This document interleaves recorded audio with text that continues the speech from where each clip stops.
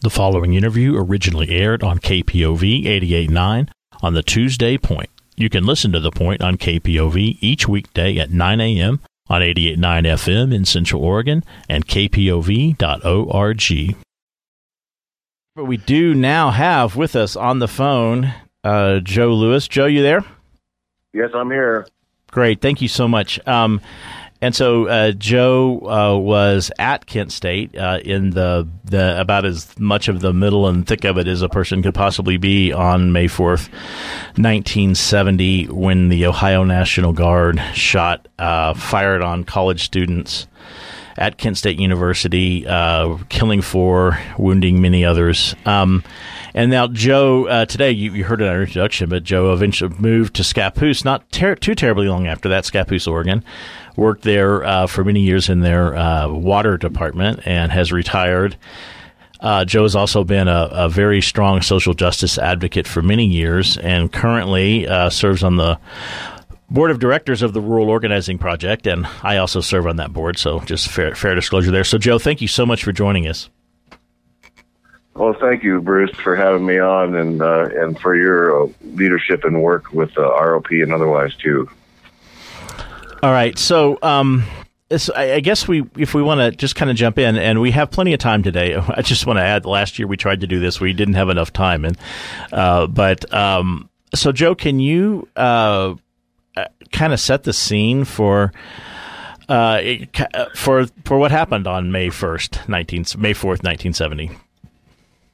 Well, sure. I'll try to set a complete scene if I can.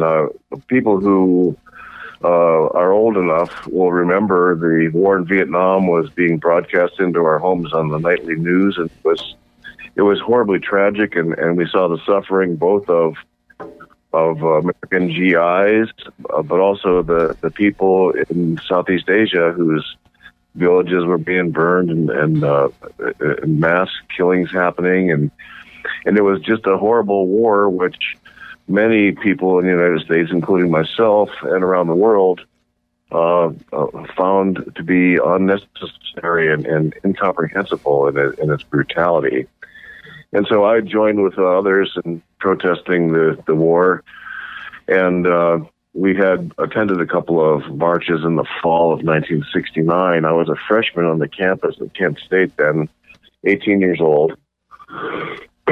And so things had slowed down during the winter, but in the spring, President Nixon announced that he had expanded the war into Cambodia by attacking some supply lines there. And as a peace advocate, myself and many others saw this as an expansion of the war into another country. And there were protests all across America, including at Kent State, where some activists buried the Constitution because they said that Nixon had destroyed the Constitution and everything it stood for. And they also planned to have another rally on the following Monday.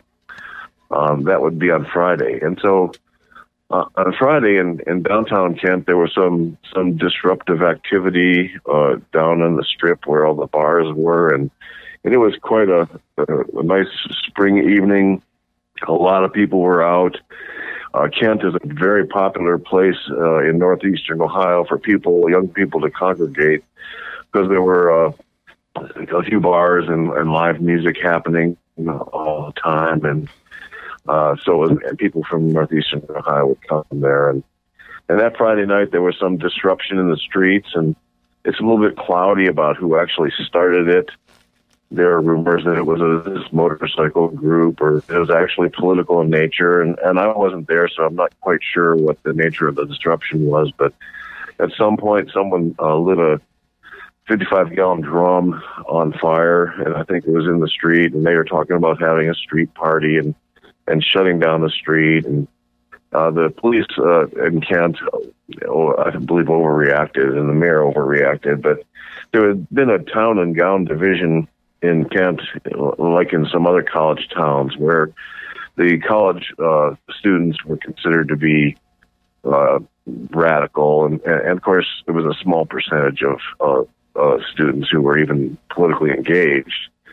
but the townspeople were more conservative, and especially in that part of Ohio. And so there was a friction going on there. And when this disruption happened downtown Kent on Friday, the mayor foolishly, in my estimation, chose to close the bars. And so there was like 28 bars in 5 blocks in Kent. And a lot of them, like I said, had entertainment, live music that was fabulous and really fun. And so suddenly at about 11 o'clock, Mayor Satrom of Kent closed all the bars, flooding the streets with people. And to me, this is one of a series of horrible decisions that could have been and should have been avoided, that made things worse that weekend in Kent.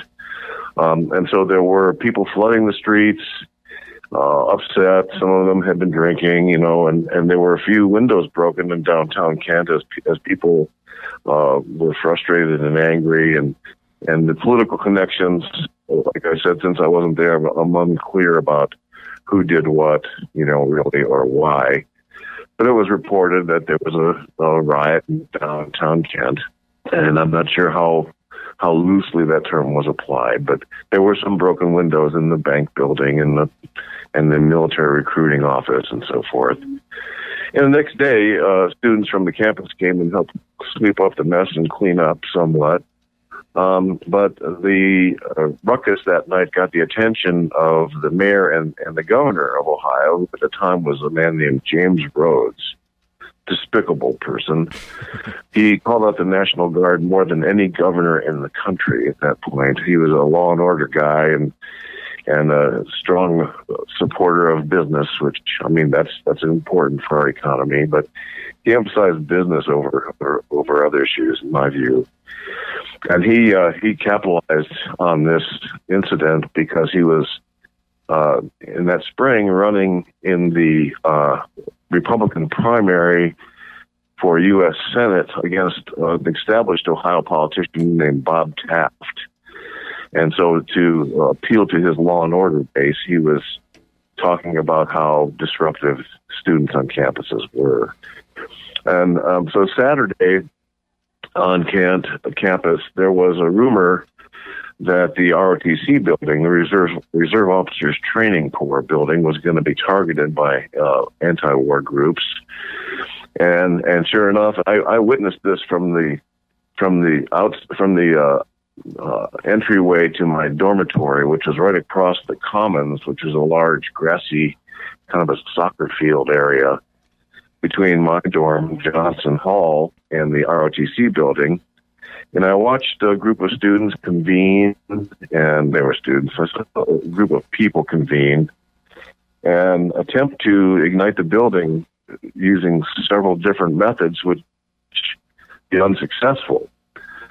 And then I followed along behind this group of students as they went around campus and they get more for their effort to protest the militarism on campus. And we went around to the front of the campus. The campus is Kent State.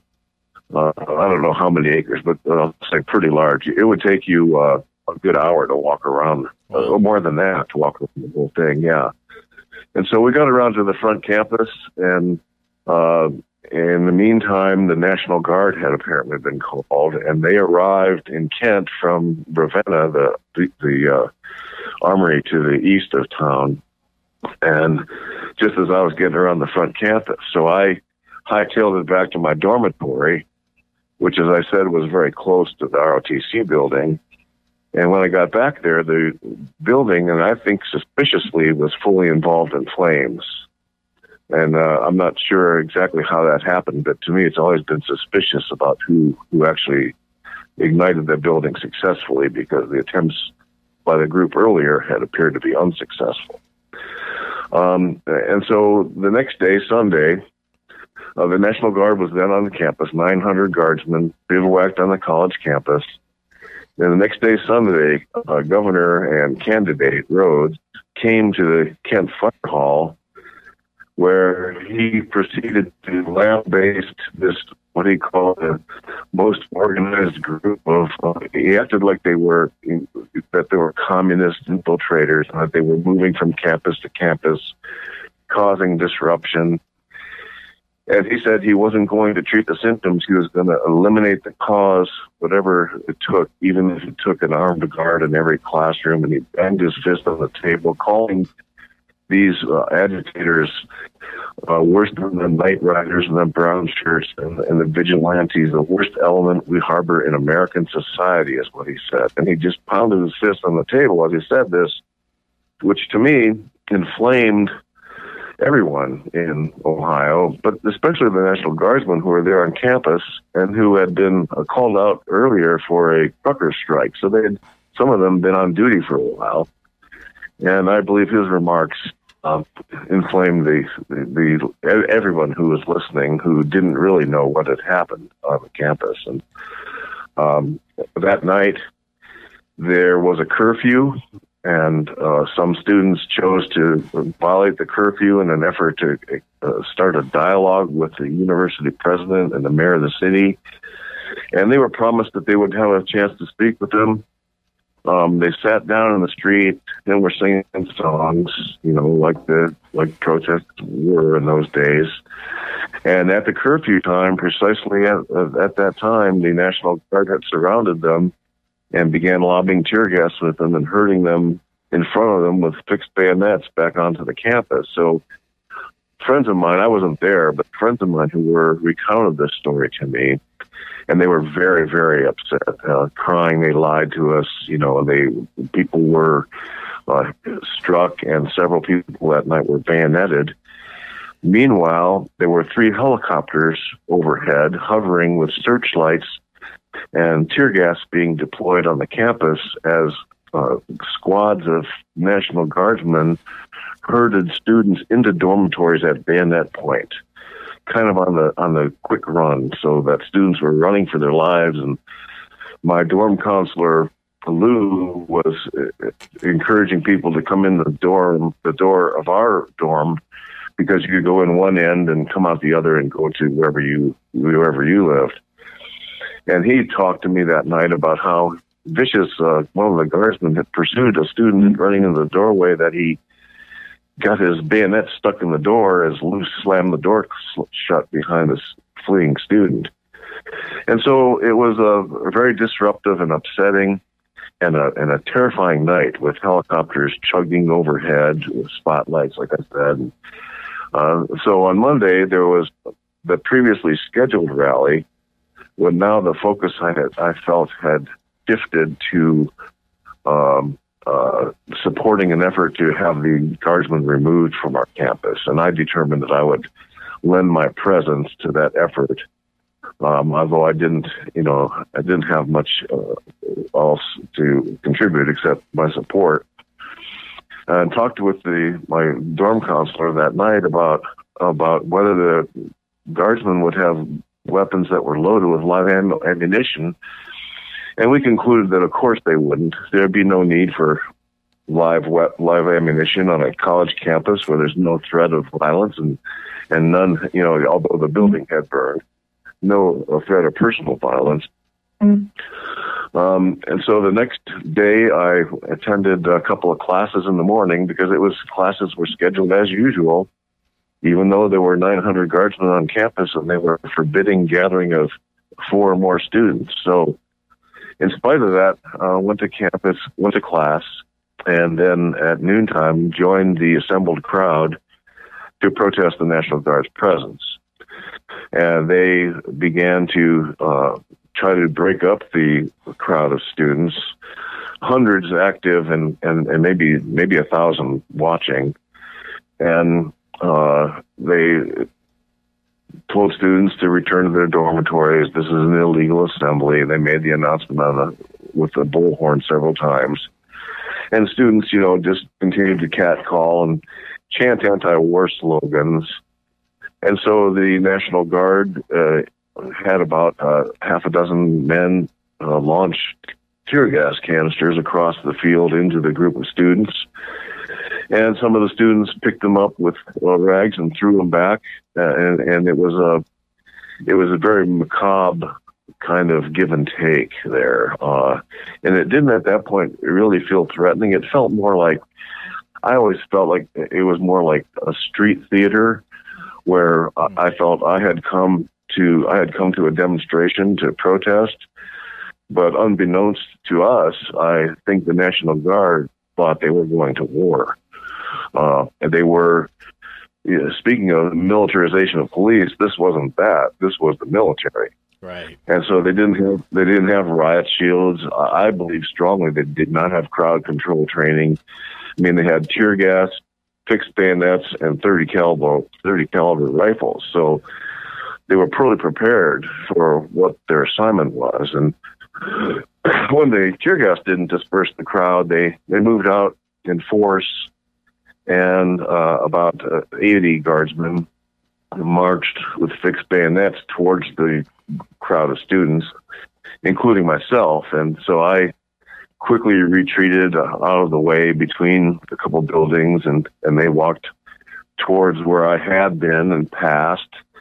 They crested the hill, and then they went down the other side of the hill into this practice football field where, ironically, they were surrounded by a chain link fence on two sides, and they really couldn't go any further. And the group of students, including myself, after they passed through our area, kind of regrouped on the hill, kind of looking at them in the practice football field, where they made the ridiculous announcement that students of Kent State, we have you surrounded.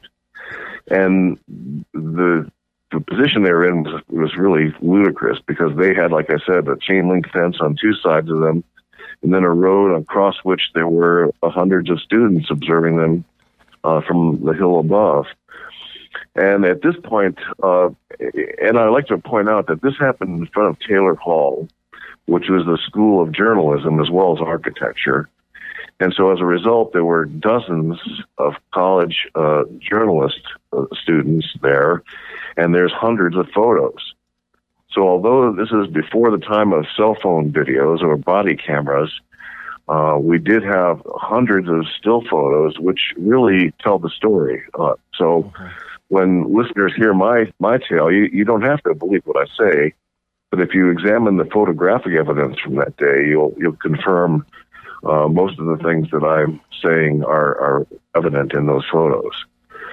And so at that point on a practice football field, the guardsmen were getting a lot of grief and flack from the Prentice Hall parking lot, which is to the extreme left from where I was standing.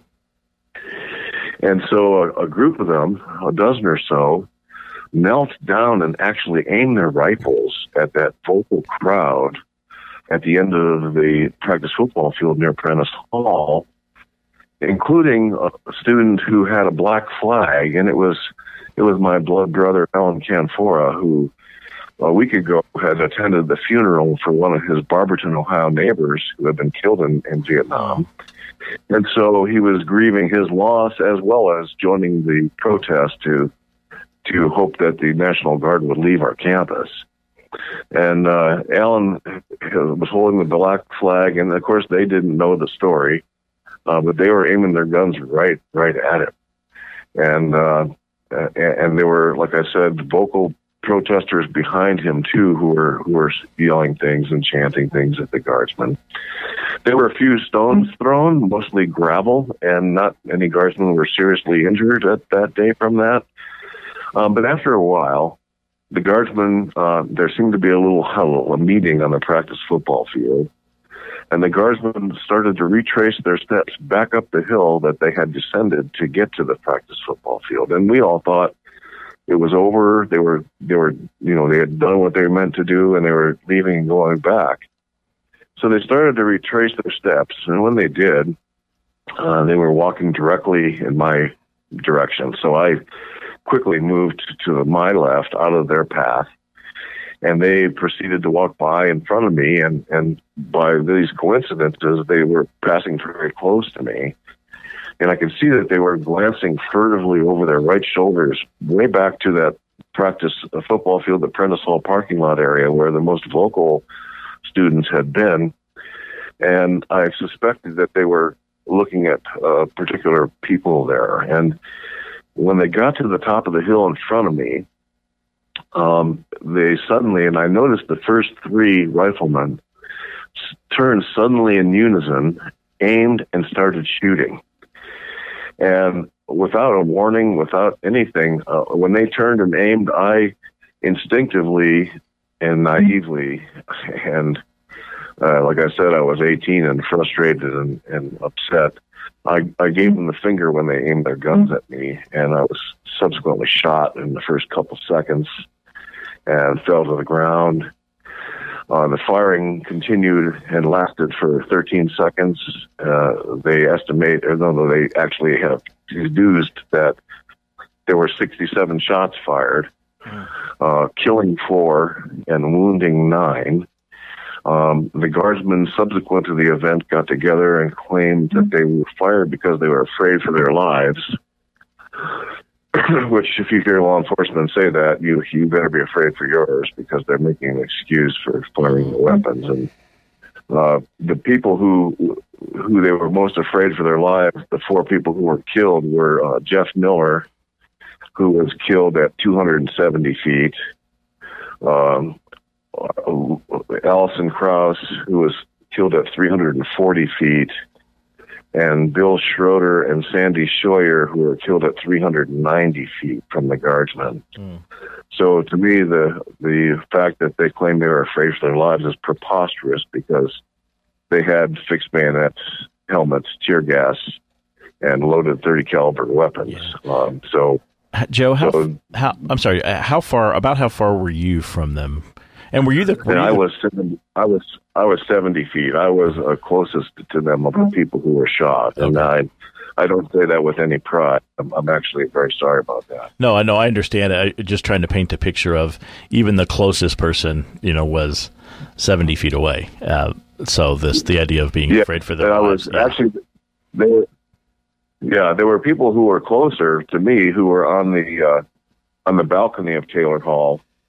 Who were much closer to the guardsmen than I was, but they didn't pose any threat. I mean, none of us posed any threat. We didn't have, so this, changed my life and changed how I think about things. I never trusted the government or the media ever since. I always try to get to the real truth, which is sometimes buried, just like the truth about Kent State has been. And the issue continues to be pertinent and relevant these days, because it's all about accountability of law enforcement. And as we saw in the uprising over George Floyd this last summer, that's still an area that we need to call to attention in our country, because law enforcement has been protected from accountability in so many ways over the years that this is something that's been our attention has been drawn to, and that needs work. In fact, we at Kent State, there were, like I said, 9 wounded and 4 killed, and there was a local grand jury. The Portage County grand jury convened that fall, and they came back with 25 indictments. 24 students and 1 professor were indicted. No guardsmen were indicted, and the state of Ohio failed to charge guardsmen with any crime. So the indictments were quashed because of lack of evidence. I was also indicted after being shot twice. I was indicted for participating in a riot. And those charges were all dropped for insufficient evidence.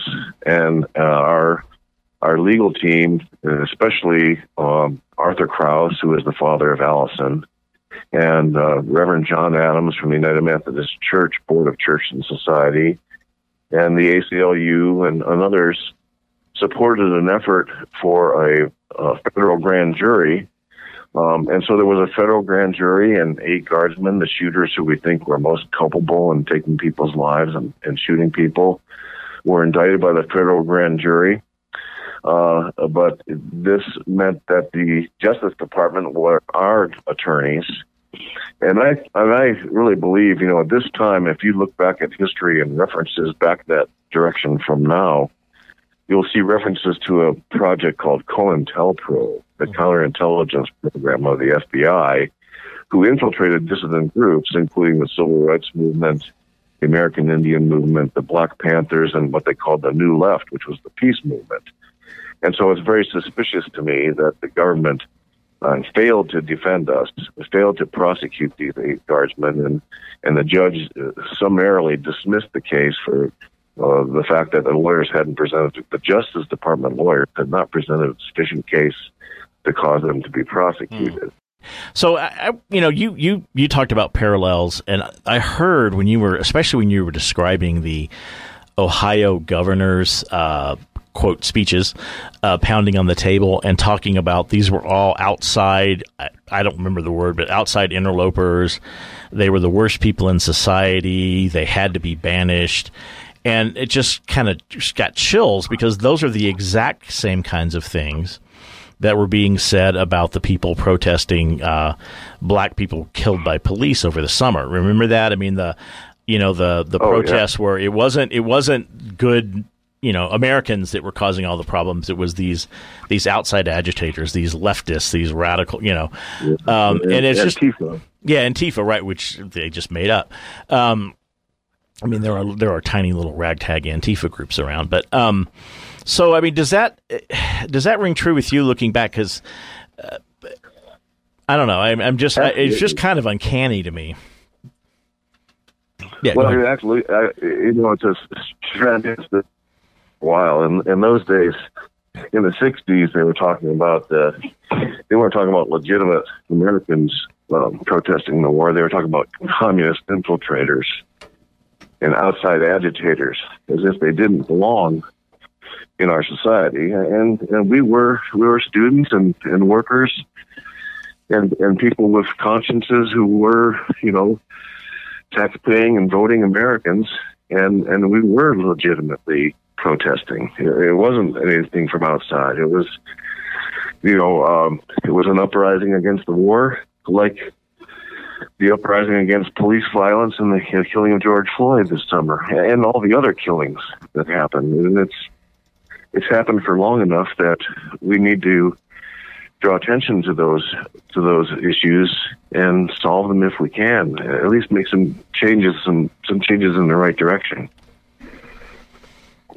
And just to continue along this line, and in many ways, many states are making changes, which I would view would be in the wrong direction of, making it outlawing protests in many ways, making it easier to create. And this is just my view on this, is making it easier to create a pretext for law enforcement intervention into a peaceful protest. Defining peaceful protest as a riot, basically. Yeah, I couldn't agree more. I mean, the First Amendment right to assemble and redress government differences with the government policies is sacrosanct, and states around the country, several states, are trying to ban peaceful protest, which is one of the most important ways the public can communicate their displeasure to the government at large, because without that, we're all prisoners of the standard knowledge in so many different ways, and especially with the injustices, racial inequality, and environmental racism. There's a lot of areas that we need to improve in our society, and a peaceful protest is one of the ways to call attention to that. So it's just reprehensible that this peaceful tool of recognizing problems brought to the government by the people is being condemned and made illegal. It's just a horrible development. Well, certainly, I think we all have to ask the question, and try to determine who the provocateurs are, because it seems to me that seems to be standard practice for every government. Well, legitimate investigations, are appropriate, I think, to find out who the wrongdoers are, and lawbreakers should be punished according to the existing laws. We don't need new laws that ban protest when we have laws that we can charge arsonists with, or people who are trespassing, or the problem, I think, is that we're putting property damage on a level that it can be defended with physical damage and harm to persons, which to me, that's not a fair equation. people are much more valuable than property, and we need to recognize that. Mm-hmm. Amen. Yeah, yeah, that's for sure. Hey, so Joe, can you talk a little bit about the sort of, I guess, near or medium or even long-term aftermath of Kent State? I mean, if you're willing, on your life or the lives of some of the other people involved and wounded. Oh my! Oh yeah. Well, it's a sad memory for me today. Not only because of the loss of the 4 lives, but of the 9 of us who were wounded, we've lost 3 of those gentlemen, and most recently our spokesperson and our leader, Alan Canfora, passed away from non-COVID related illnesses. But he passed away, and he was brave enough to stay in place in Ohio and discuss the issue and be the spokesperson in the press and the media for us for many, many years. And I am sorely grieved that he's no longer with us, and I don't know exactly what we'll do, because he was such an effective spokesperson. He was very reasonable. At the same time, he was very passionate. And so we've lost Alan lately, and previous to him, we lost Jim Russell, my good friend, who was also shot on May 4th, wounded with buckshot. And years before, we lost to Lyme disease Robbie Stamps, who was another one of the 9 of us. And so our numbers are dwindling, so our voices need to get louder to require accountability in this instance and other instances of law enforcement taking lives needlessly. The person who was wounded most seriously is my good friend Dean.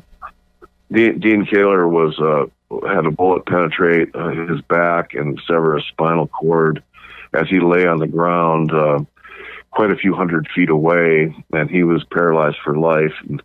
And he's had health issues as a result ever since then. Although the physical damage that happened to his body has not affected his spirit or his mind. He is truly, truly an example of a Christian person, and a light in my life for how I would like to be, because he's very forgiving, he's very spiritual and religious and kind, and to me, he's an example of what coming through tragedy should lead you to.